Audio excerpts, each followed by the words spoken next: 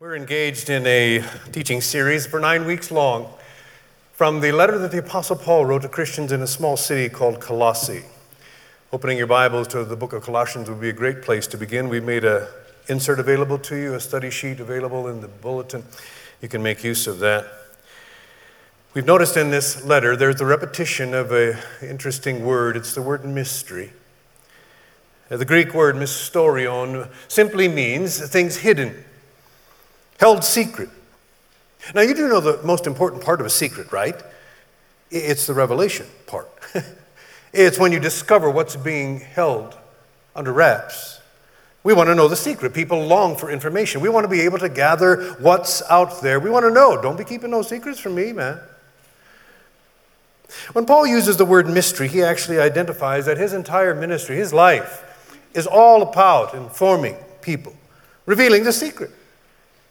We're in chapter 1, verse 25, and here's what the text says. He said, I have become its servant. He's been talking about the church. I have become the church's servant by the commission God gave me to present to you the word of God in its fullness, the mystery that has been kept hidden for ages and generations. But now it is disclosed to the Lord's people. Paul is all about letting people in on information that was brand new. And when it comes to the things of God, he would prefer not to leave people scratching their heads. Mystery. There's probably a few things that we need to say regarding the mystery of God. First, God has always had some secrets. Some things he will only be the one who knows. Deuteronomy chapter 29, verse 29, the secret things belong to the Lord. It's where our intelligence ends and God's actually begins. Fact is, he's smarter than you. He's way smarter than me. He knows more. He gets it. He has full understanding. And the reason he does not inform us of some of his secrets is, quite frankly, we don't have the capacity to grasp it. You ever tried to inform a young child about a concept that they do not have the ability to understand? Like, Daddy, where did Grandma go when she died? Or, Mommy, where do babies come from? Our 4-year-old grandson in Iowa informed me over the phone recently that the new baby growing in his mommy's tummy was big as an avocado, he said.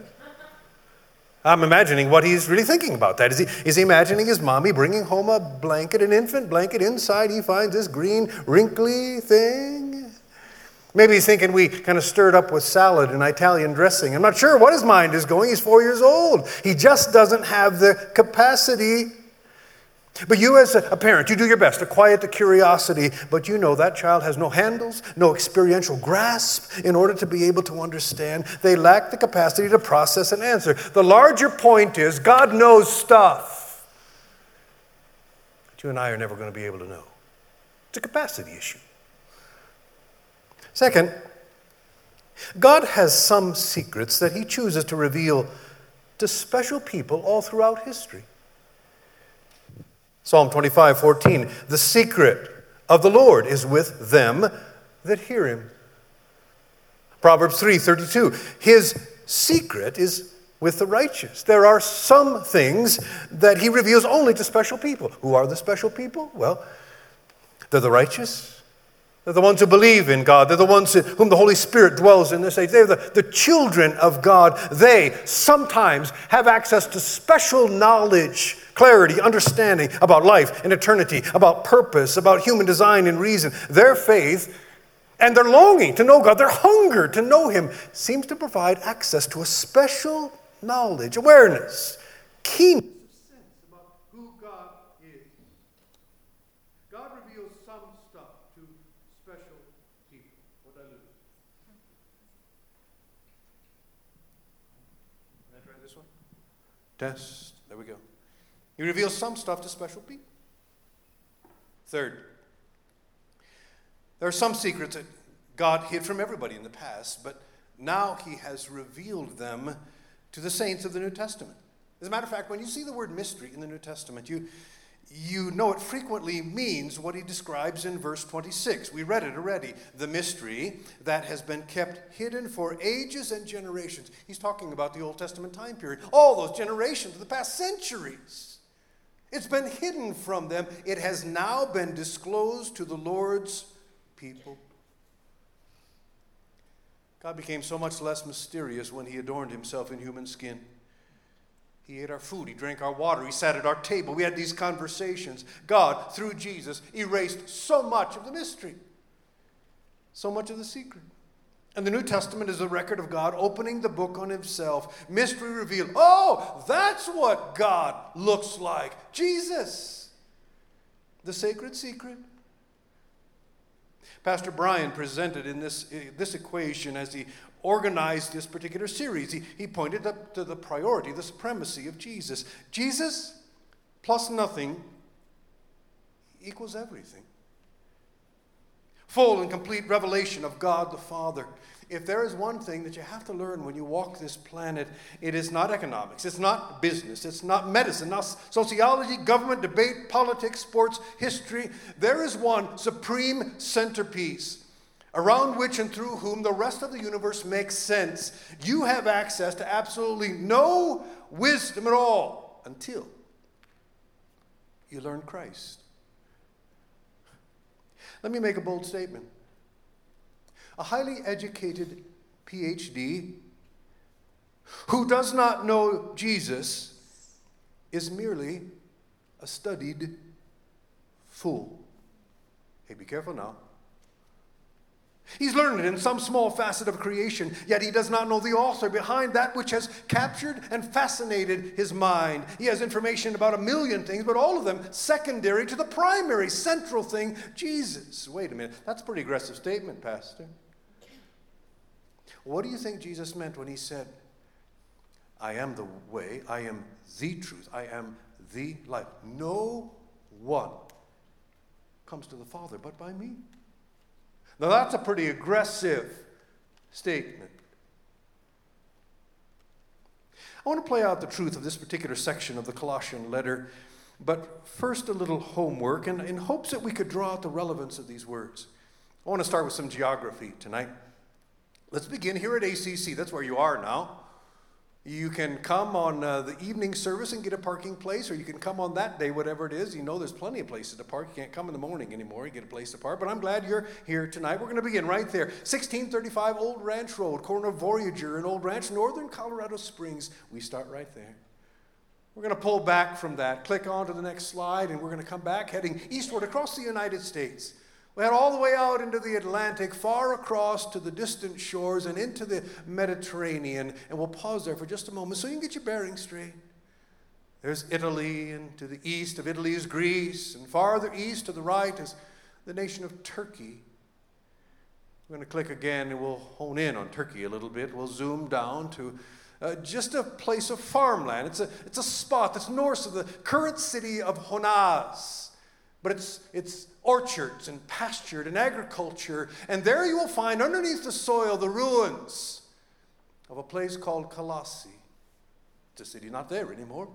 Actually, there was an earthquake that came through just a few years after the letter that we are studying now, devastated the city. It's a long story about them trying to rebuild it and not getting it done. The point of the matter is, it's gone. It's not there anymore, and it's not been rebuilt. Well, I'm going to take the current geography that you see there and transpose the same space to the first century time period, and it would look something like this. In the red rectangle is the city of Ephesus on the coast. It was a prominent city. It's where the Apostle Paul spent 2 years establishing a church. That church was also served by a man by the name of Timothy. Later in the first century, that church was served by the Apostle John. Boy, there's some pretty good pastors, right? Paul and then Timothy and then the Apostle John. I want to be a part of that church. It was an influential church. I've drawn some lines to the other cities where the churches were started because of the great work in Ephesus. To the north, there's Smyrna, and then Pergamum, Thyatira, Sardis, Philadelphia, Laodicea. Do you recognize that list of churches? Well, those are the famous churches that are talked about in the early chapters of the book of Revelation. Chapter 2 and chapter 3, letters that Jesus wrote to the significant churches there in the Lycus Valley. He had a message to them. All of those famous churches, you follow them around the cane hook, and down at the bottom is the southern city of Laodicea. And just a few miles away from Laodicea is this town of Colossae. Which makes me wonder, when Jesus wrote these letters to the famous churches, why didn't Colossae make the cut? Doesn't show up. Maybe it was that earthquake thing. Maybe the church was gone and the city was almost gone by that time. I'm not really sure. But I got to tell you, while I'm staring at the geography, there's some questions that begin to surface. Paul mentions in this letter that he does not know these people. Colossae is about 100 miles from Ephesus. He said he did not know them. Chapter 2 and verse 1. So that means somebody else started this church. Paul's letters are often written to people that he's come to know and have relationship with. And so he provides them love and encouragement because he has some attachment, some shepherding over their life. But for some reason, he wrote this letter to a group of people he does not know. Which makes me wonder, what prompts the letter? Here's another question drawn from the geography. At the time of the writing, Paul is not in Ephesus any longer, but he's actually in Rome. 1,200 miles away. So why does Paul make the effort to write a letter to people he doesn't know, who are months' distance away by ship and by land and travel? The geography presents some questions. From the geography, we turn to the personalities in order to look for pieces to the puzzle. And there enters a young leader by the name of Epaphras. He's a man who apparently converted to Christianity during Paul's ministry in the city of Ephesus. And he started this church in Colossae, chapter 1, verse 7. It's been going for a few years. And for some reason, Epaphras decides that he needs to go to Rome to visit Paul, to seek some advice. He tells Paul about what's happening in Colossae. And in response to Epaphras' presence and information, Paul pens this letter, and to others, as a matter of fact, one to Philemon. Philemon was a prominent member of the church in Colossae. My guess is that the church actually met in his residence, in his home. Can't prove that, but I'm guessing that to be the case. A second letter he also wrote to the people of Laodicea, just up the road a few miles. For chapter 4 and verse 16 in the Colossian letter says this. He gives them this instruction. After this letter, the Colossian letter, has been read to your people in Colossae, I want you to read it also to the people in Laodicea. And then he said, see that you in turn read their letter in your church in Colossae. Paul wrote 3 letters here. One to Colossae, one to Philemon, one to the church at Laodicea. He wrote those 3 letters. He put those letters on the person of Epaphras, who returns 1,200 plus miles to the city of Colossae, ready to address whatever situation was there that he has spurred these events in the first place. So here's my question. What in the world is going on in Colossae? To spur the magnitude of this event, even the panic of Epaphras, that he would travel 2,500 miles round trip over several months in search of advice from the only guy who could solve the issue that's churning in his guts. What is going on in Colossae? There must have been some heavy issue. Scholars refer to it as the Colossian heresy. Heresy is simply a word that means against doctrine or false teaching. Why would Epaphras, a teacher, be so concerned about false teaching? I mean, people think weird stuff all the time. People have conversations about obnoxious and annoying ideas. They're happening every single day. Well, it was because good people were actually believing it, being absorbed in it, organizing their lives and behaviors around it. False teaching often is a silent killer, like a noxious gas. It's not visible yet. It can be very deadly. And Epaphras is the spiritual leader of these people. He was panicked on their behalf, panicked enough to take a 2,500-mile round-trip journey in search of some help. Let me see if I can illustrate his burden. You are the parent of a 15-year-old boy or girl. Over the course of the summer, you've noticed some disconcerting changes in your teen. They've been hanging around some different kids. They come home with some ideas that are not a part of your family reality. There's an attitude change, a detachment, a look of doubt and suspicion. They don't look you in the eyes anymore. I mean, this teen parent thing is pretty awkward as it is, but you know this is different. Something's going on. Is there a parent in the room who would just shrug their shoulders and ignore the pending crisis? Any parent who loves their child is about to get on their horse, and they're going to ride this thing until they can figure out what's going on. It may not be that a parent can figure out these strange things that are happening this summer, but I'll tell you this. A loving parent is going to do everything they can to help their teen through this odd season. To notice, to clarify, to confront thinking that rests at the foundation of risky behavior. I mean, choices all come with a price tag.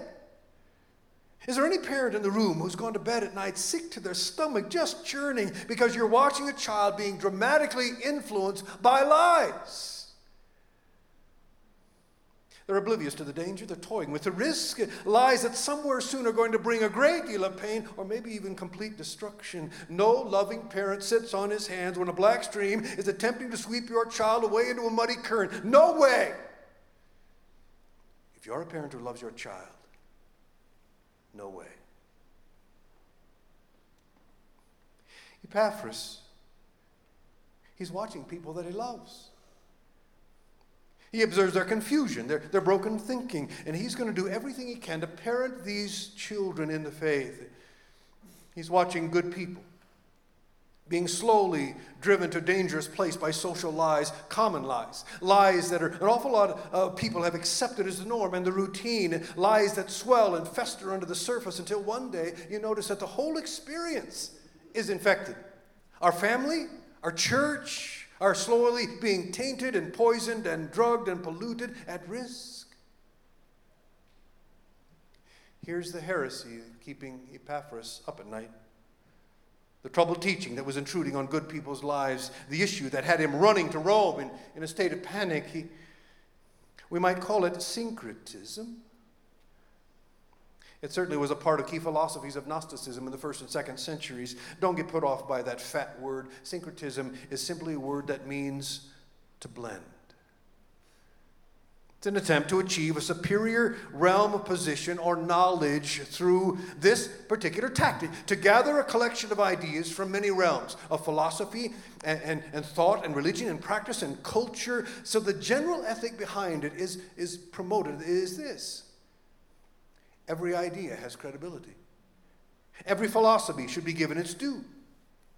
Every promotion should be accepted and allowed and appreciated. Every thought is right from its own perspective. That is syncretism. It is to blend in a manner that allows all things, all ideas, all notions, all beliefs to be rendered as not only valuable, but right. At first, that sounds very modern, highly contemporary. Can't we all just get along?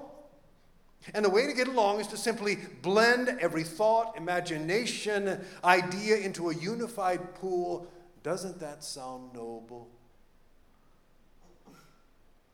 At base, it is such an asinine assumption. For only a brief exercise of comparison would alert one to the reality that ideas being called into union are actually diametrically opposed to one another. You're familiar with the coexist movement, perhaps? It's a charity established in 2006 to promote a better understanding between Jews and Christians and Muslims. This is how they describe their purpose. Through the projects and programs which we support, we hope to help people of these faiths improve their relations, above all with each other, but also with different faiths, and those with those of no faith. Doesn't that sound noble? The movement quickly expanded to include every form of faith, attempting to advance the idea that all are legitimate, all are valued, all are good, all are needed. Can't we all just get along? The idea runs parallel to the social mantras that are being required. The moral driving ethic of our culture is blend with approval. Every family design is good.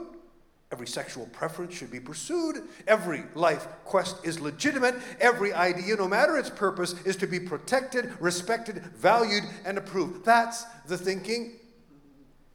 To blend in a manner that all things are valued, all things are allowed, all things are promoted. It's kind of catchy, really. It is.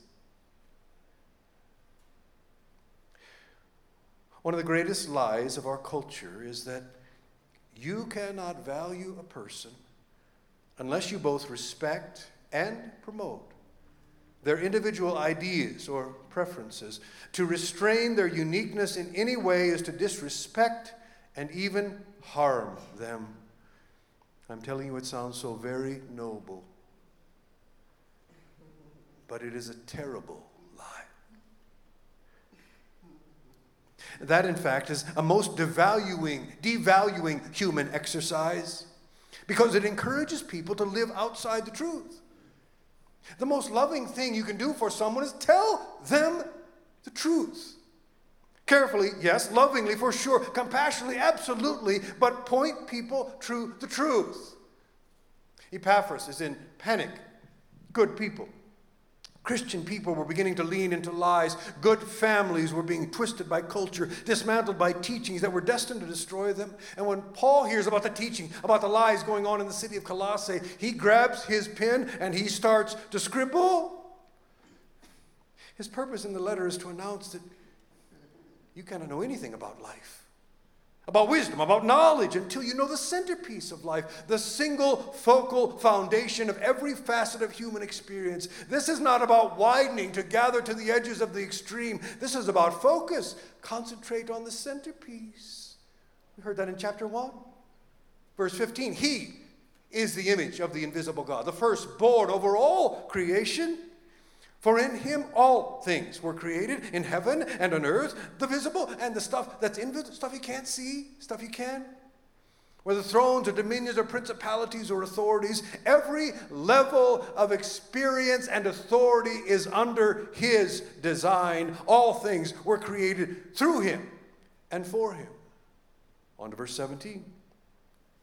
He was before all things, before anything was even hatched to begin with. He was there.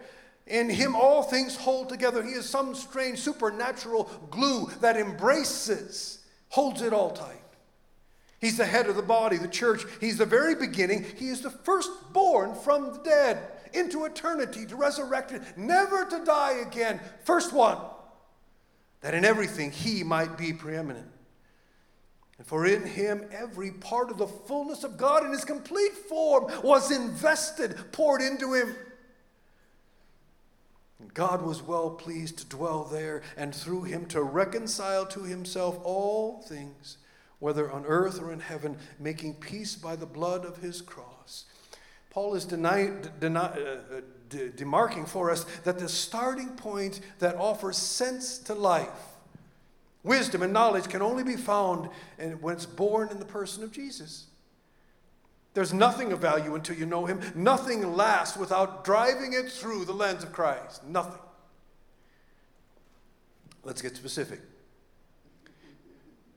To study medicine without a base comprehension of the Creator would be confused practice. A doctor worth his salt is not just structure and technique and systems and diagnostics, but it's the whole person, body, mind, and spirit under divine design. Through the lens of Christ, medicine becomes an amazing richness to mankind. To pursue business and economics without learning the posture of stewardship and the source of all blessing, it would leave a person driven to selfishness and greed. To attempt fatherhood through the model of Christ is to learn a model that can actually shape the next generation with purpose, with meaning, godly design, instead of raising another batch of kids selfish enough in a wealthy culture to be consumed by only pursuing the power of me. Or worse yet, kids who have believed the lie that you have to expand into every model and every pursuit and stretch to the edges to engage. The purpose of life is to pursue the right thing, the central thing. The purpose of life is not to chase the many things. The purpose of life is to chase the central thing. View life through the centerpiece. to select a vocation or a college to attend, or a location to form life should be viewed through the lens of Jesus? Who pays attention to things like purpose and influence and ministry and impact, rather than looking for a simple spot where the sun only shines, where I don't have to work too hard, where I can make a lot of money and retire early, exerting not much effort from this beach chair? But the Lord uses amazing gifts and abilities that He has given to us for a far deeper purpose than what college and what job and what address. See everything through the eyes of Jesus. View life through the centerpiece. From life, if you form life from the author's perspective, that's the great mystery of God. Christ is the center of it all. To blend a collection of the worst is a recipe for the lousy. This is about focus. To pay attention to what and who is most important. If you believe that getting ahead in life is all about widening your perspective, you couldn't be more wrong. This is what Paul's talking about. Don't attempt to blend every raunchy thing in life under the false idea that you're somehow going to produce rose gardens. Blend is not the answer. Blend is the crisis. Focus on the truth. Wisdom is not widening your mind to everything. Wisdom is finding the right thing in the crowd of many, not allowing the many to distract or distort. Paul is drawing Christian people back to Christ. Christ is everything you do. To the text, it's verse 26. The mystery that has been kept hidden for ages and generations, but now is disclosed to the Lord's people. To them, God has chosen to make known among the Gentiles the glorious riches of this mystery, which is Christ in you. That's the hope of glory. He's the one we proclaim, admonishing and teaching everyone with all wisdom, so that we may present everyone fully mature, solid people, steadfast, fixed, stable people. To this end, I strenuously contend with all the energy Christ so powerfully works in me. Chapter 2. I want you to know how hard I'm contending for you and for those at Laodicea, for all those who have not met me personally. My goal, Paul says, is that they may be encouraged in heart and united in love, so that they may have the full riches of complete understanding, in order that they may know the mystery of God, namely Christ, in whom are hidden all the treasures of wisdom and knowledge. I tell you this so that nobody would deceive you by fine-sounding arguments. Paul is really talking about Christians that have some conviction. We need Christians today who can go out into the world and say with confidence, this is the truth. This is what God has done in my life, and I am rich, the kind of riches that He has given me. I have been given great blessing because of Christ. Absolute security and confidence in Him. Those are the kinds of Christians that make a dent in the social context. We need some convictions. Verse 5. For though I am absent from you in the body, I am present with you in spirit, and I delight to see how disciplined and how firm your faith in Christ is. Two words Paul uses there, both of military background. First is this word discipline. It's the march in step, lined up perfectly in both directions. It takes practice to do such things. People of discipline. The next word he uses to be firm in your faith is the Greek word stadioma. It simply means to hold your place when the battle gets heavy. Conviction.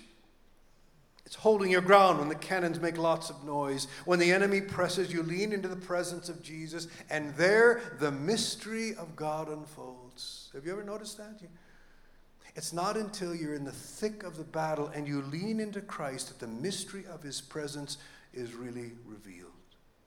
You learn it. Christ is in you. The centerpiece of the universe has chosen a personal position in you.